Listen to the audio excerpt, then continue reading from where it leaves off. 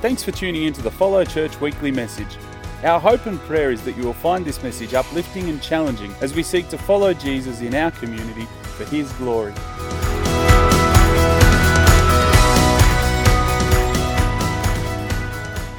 I'm going to be reading today from John chapter 1, verses 14 through to 18. The Word became flesh and made His dwelling among us. We have seen His glory, the glory of the one and only Son, who came from the Father, full of grace and truth. John testified concerning Him. He cried out, saying, "This is the one I spoke about when I said, 'He who comes after me has surpassed me because he was before me.' Out of His fullness we've all received grace in place of grace already given. For the law was given through Moses. Grace and truth came through Jesus Christ.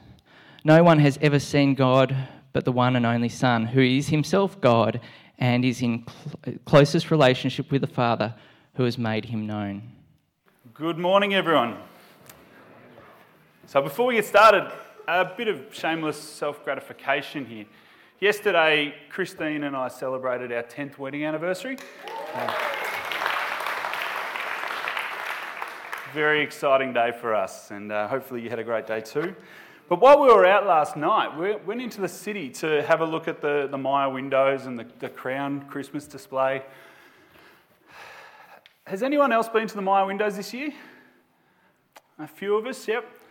Did anyone else feel like me that it had nothing to do with Christmas? At least most years, it's some sort of Christmas story. It's not a Christian one, but it's about Christmas, right? This year it's Alice in Wonderland. And look, I don't know Alice in Wonderland all that well, but it didn't even seem like a good version of that. So by the time I got to the end of the windows, I felt much like Lewis. But it was encouraging at the end there to see the one window that's separated, unfortunately. And of course, the line of people tends to stop before they get there. But the one encouragement for me was that there's still a window set aside for the nativity scene.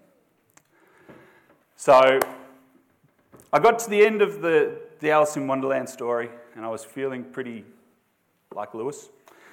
It was about 10 o'clock at night, so there was no staff around, so I couldn't have a go at anyone like Lewis. But I saw the nativity, and it made me feel much better. So have you ever found yourself in a situation like Lewis? Maybe not in a full body cast. But do you get worked up when you hear people say, "Happy Holidays"? Or walking around the shopping centre and you see all the big banners and it's always "Happy Holidays"? It started out by shortening Christmas to Xmas.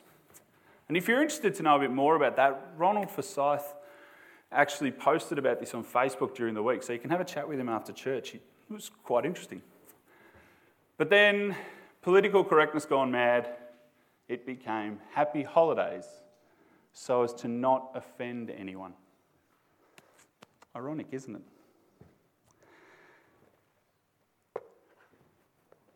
Maybe it's something else for you. Something else that makes your blood boil.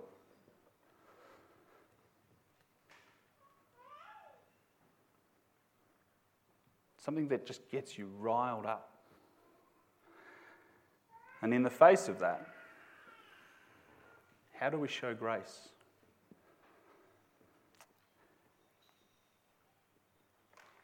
Let's pray. Heavenly Father, as we delve into your word this morning, I pray that you will reveal your grace to us, that you will show us the incredible glory that is you.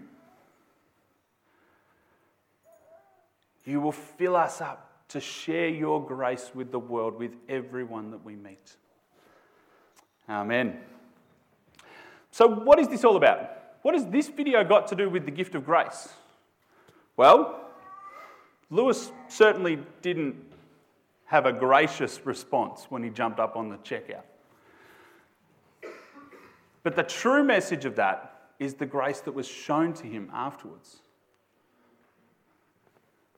The gift arrives, a gift he certainly didn't deserve. So what is grace? Grace is undeserved love. Undeserved love. We've done nothing to deserve it, but it's still there. It's when we get something we don't deserve, or when we don't get something that we do deserve. This is the gift we've received from God. So as we get stuck into the passage this week, there's three main points to look at. First of all, we've seen and we've heard God's grace and truth in Jesus. Secondly, we've received God's grace through Jesus. And thirdly, we must believe. We must believe God's truth and constantly be striving to know Him more. So firstly, we have seen. Verse 14 says, "The Word became flesh and made His dwelling among us. We have seen His glory, the glory of the one and only Son who came from the Father, full of grace and truth." Now, early Docetic and Gnostic views portrayed Christ as this alien who came to earth and appeared as a human. But that's just not true. We know from this passage, Christ came to earth as flesh. He took on our human form completely, except for our sin. Jesus is God's very self-expression. He was both with God and He was God.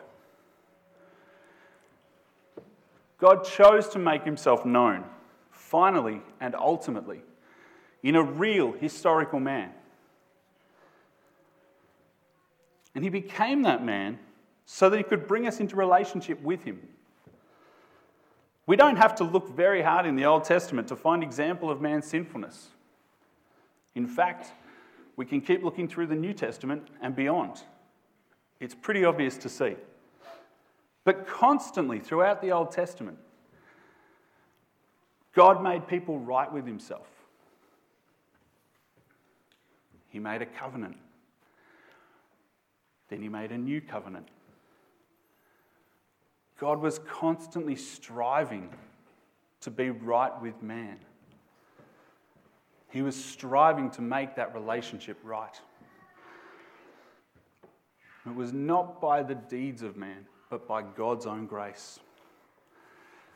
So then finally, as a once and for all end of story, He sent His Son Jesus to dwell amongst His people. So the word for dwell used here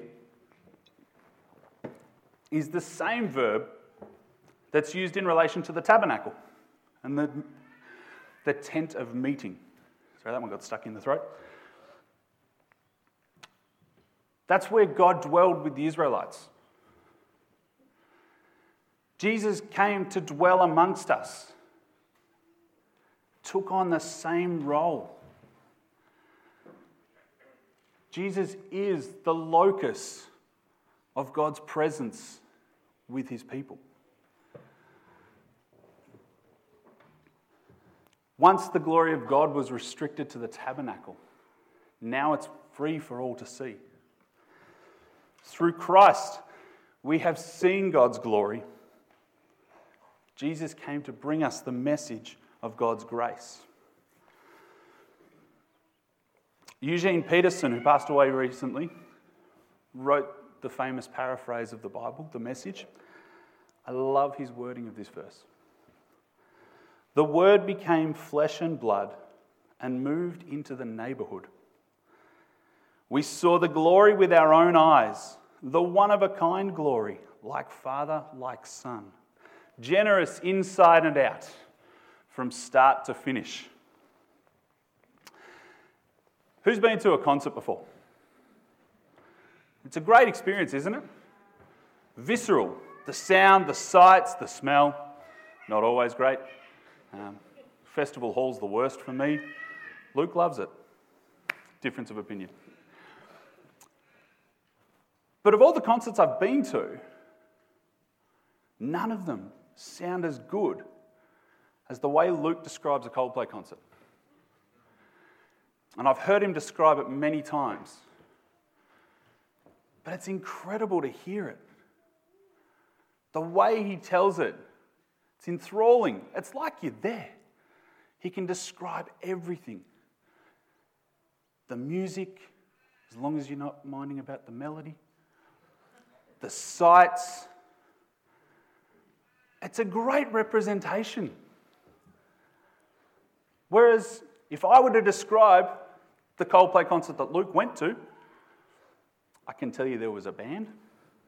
Pretty sure the lead singer is Chris Martin, but that's as far as it goes. I can't tell you what songs they sing, what the stage looked like, what the lighting was like, or anything. But there was a band on a stage. Really doesn't have the same impact, does it?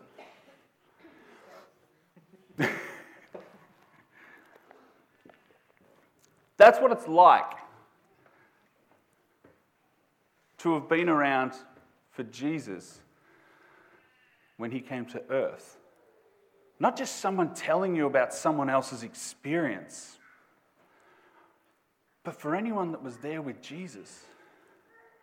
They were at the show. They saw it. They experienced it. They lived it with him. And what they were living wasn't just someone telling them about the show. Jesus came as God. They were in the presence of God. In every part of Jesus' life, we have seen God's grace and truth. By way of cementing this for his readers, the author of the Gospel quotes John the Baptist in verse 15. It said, John testified concerning him. He cried out, saying, "This is the one I spoke about. He comes after me. The one who comes after me has surpassed me because he was before me." The power of those words for anyone reading this in the early times was enough that was it. End of story. Such was the level of regard for John the Baptist. Case closed. Jesus is God. So we've seen God's grace and truth. So too, we have received God's grace through Jesus. Verse 16, out of his fullness we have all received grace in place of grace already given. God's grace is the greatest gift ever given. Paul sums it up in Ephesians 2 verse 8 when he says, "For it is by grace you have been saved through faith, and this is not from yourselves, it is the gift of God." We are saved by grace. As we get closer and closer to Christmas, barely more than 2 weeks away now, we remember Jesus' birth. Just imagine for a moment you're the innkeeper. You would have felt a little bit bad, right, sending Mary down to the stable? Sure, there was no rooms, he was doing a good thing, there's at least somewhere for you to be. But a heavily pregnant woman in a stable, it's got to have played on his mind. But then after the birth, the visitors started. Surely the innkeeper starts thinking, something more going on here. This isn't just any baby. This baby must be special. Now that's a pretty big understatement. Jesus was born to live a life of purity, unlike any person ever. so that he could die as the ultimate sacrifice for you and me. Grace is the greatest gift ever. It is the gift of our salvation. It's the one thing that has the power to restore us to God, and the one reason we can have eternal life with him in heaven. Have you ever received a really great gift? It's Christmas. It's a time where we give gifts to each other. Have you ever received one really great gift that you still think about? But maybe at the time, it didn't mean much to you. About 15 years ago, I received that gift. Come Christmas morning, we all gathered in the lounge room. All the presents are under the tree. I'm eyeing them off. I was a teenager. Eyeing them off, counting them, counting how many people. And good, there should be about 5 or 6 presents for me. That's about right, 4 people, 20. Yeah, anyway. Mum starts handing out the presents, and she picks up this present. It's quite sizable. And I think, ooh, looks good. Eyeing off the shape, start thinking, hang on a minute. It's big, but it doesn't look like it does anything cool. Now, at that age, I have no idea what I wanted for Christmas, but I'm pretty sure I wanted something that did something cool, and that was about it. So, I get this gift, and I start unwrapping it, and it's this. Lockie, can you put up the photo?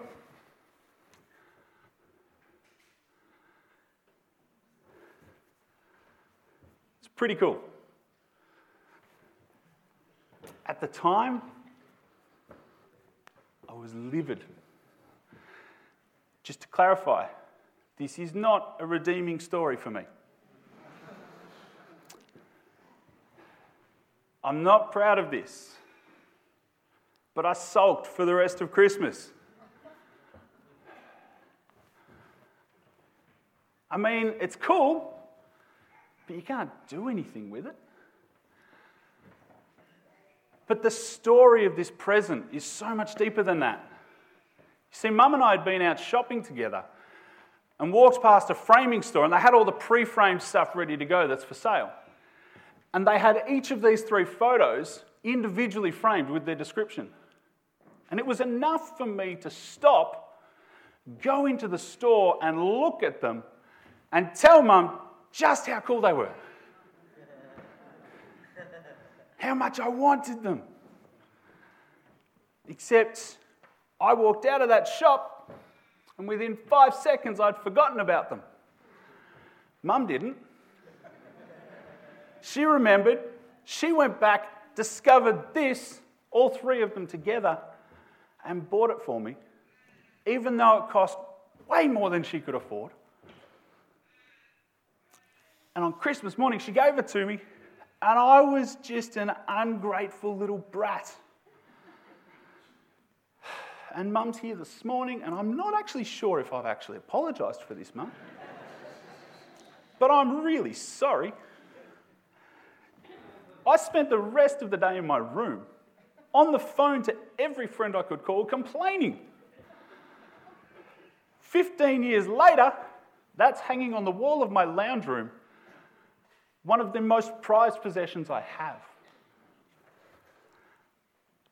But on that Christmas, it wasn't the gift I wanted. I didn't know what I wanted, but that wasn't it. And that's what grace is. God's got it there for us. Take it. But, this looks like more fun. Pointed at the cross. The cross is the grace. So I should have pointed that way.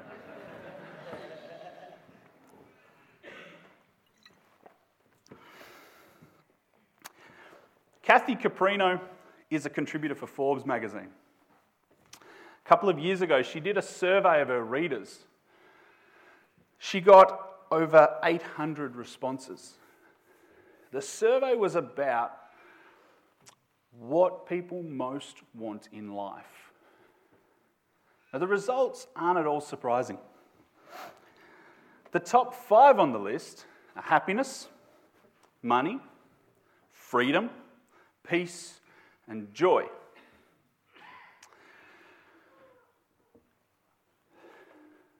I don't know about you, but I think about this reasonably often.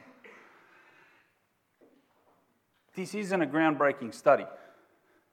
We've heard this all before.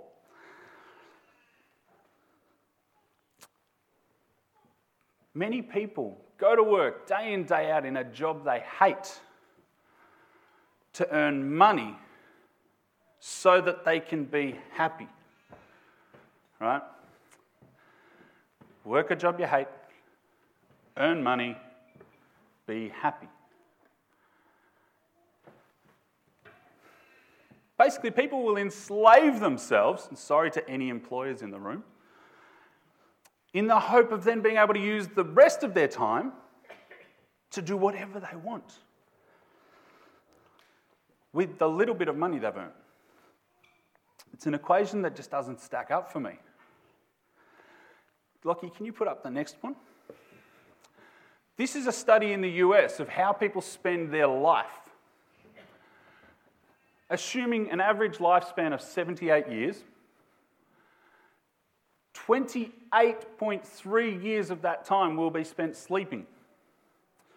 For any new parents in the room, I think that comes later. 10.5 years is working. 9 years on TV, video games, and social media, rather an indictment on society. We've got a whole lot of other stuff going on there that's not free time, including 1.3 years commuting. And finally, 9 years of other time, me time. 10.5 years of working for 9 years of me time. Priorities are all wrong. We should be serving God with our gifts. I'm going to show a short video now. Many of us have probably seen it, but it's a good reminder. From 1 billion light years down to 1 femtometer. No idea if I said that right. Never heard of it until I watched this video. 1 femtometer compared to 1 billion light years. Just try and put those on a scale with each other. The incredible insignificance of that size. Yet God made all of this. He created those atoms and molecules. He knit them together in such an intricate, creative way to create everything we see. Now that scale, 1 femtometer to 1 billion light years, is nothing compared to our life on the scale of eternity. And people are so wrapped up in their own happiness right now that they ignore God's grace. Remember those top 5 things from the survey? 4 and 5, peace and joy. They come with grace.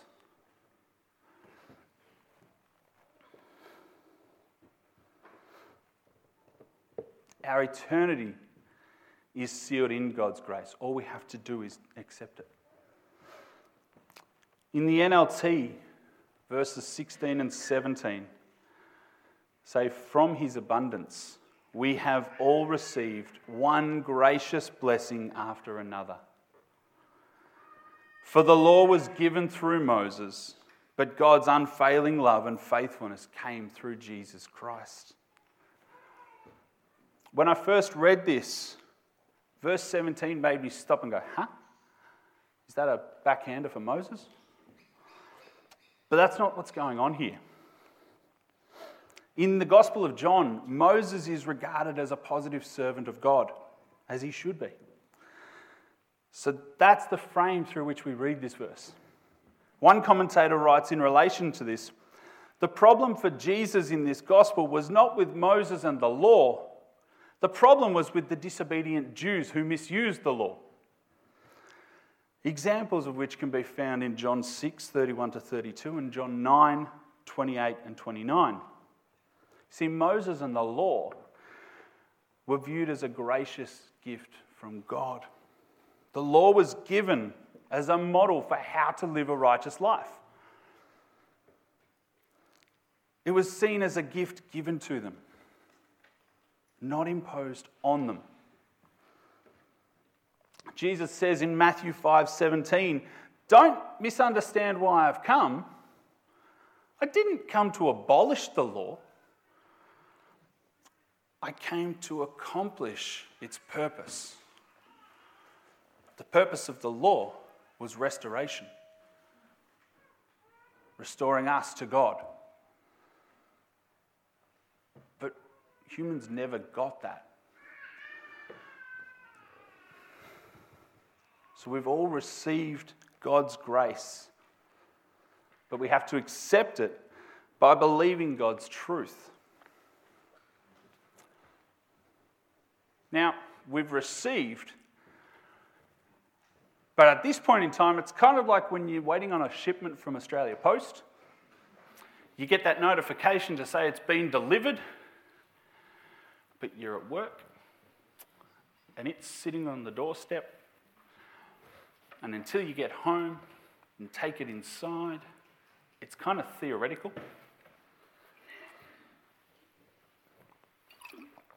Have we really got it yet? In order for us to truly receive God's grace, we must believe. Verse 18, no one has ever seen God, but the one and only Son, who is himself God, and is in closest relationship with the Father.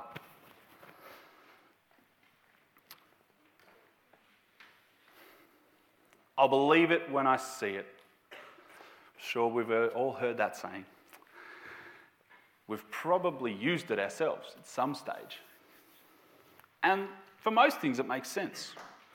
Without having experienced it for myself, how can I be sure that it's true?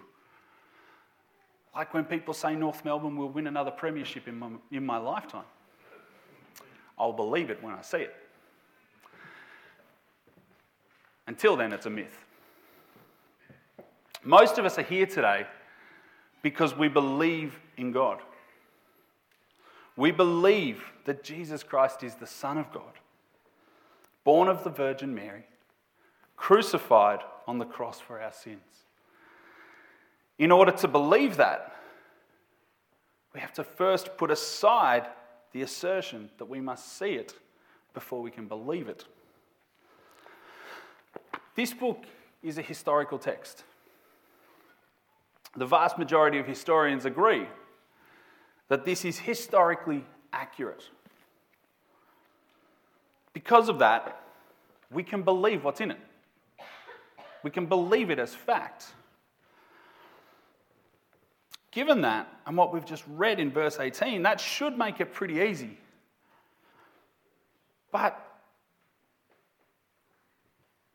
we don't quite get there on that alone. See, God made himself known by sending his Son to earth, not as a messenger, but as himself. But for some of us, we still need more convincing. Some people more than others. You see, we must have faith. We must believe. For many of us, we have experiences in our own history that point to the glory of God, to God's grace. But ultimately, we must take action. We must take action based on all of this. We must have faith. What we can learn and what we can study tangibly will only take us so far, but faith does the rest. One of my youth leaders told me many years ago, faith is not jumping to conclusions, it's concluding to jump. So we've seen God's grace in Jesus. We have received God's grace through Jesus. And we must believe God's truth and constantly strive to know Him more. As we do this, we will be filled with grace. And this is the most incredible part. Once you've truly received it, you can't help but show it off. Much like the picture hanging in my lounge room. 15 years later, it's still there.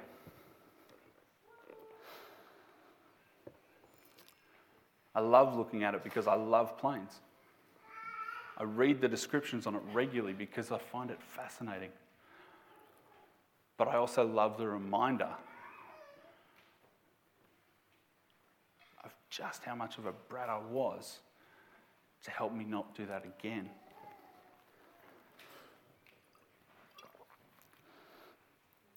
If you've received God's grace by faith, then you are to be spared from the consequences of your own life and actions. Remember the definition we started with this morning. Grace equals undeserved love. It is when we get something we don't deserve, or when we don't get something we do deserve. So have you received God's grace? Truly received it and been filled by it? Do you instinctively respond with grace in all situations? When someone insults you by saying happy holidays, do you respond with grace? What about if something seriously bad were to happen? How would you respond then?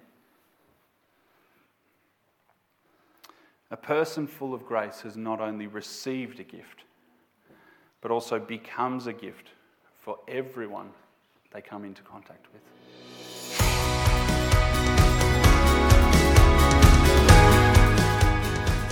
Thanks for listening to our message this week. If it stirred your heart and you would like to talk to someone more about it or pray with someone, please get in touch with us at info@follow.church, and one of our pastoral team will get back to you as soon as possible. If you'd like more information about Follow and our various ministries, including weekly service times and location, please check out our website, www.follow.church. Thanks again for joining us. God bless.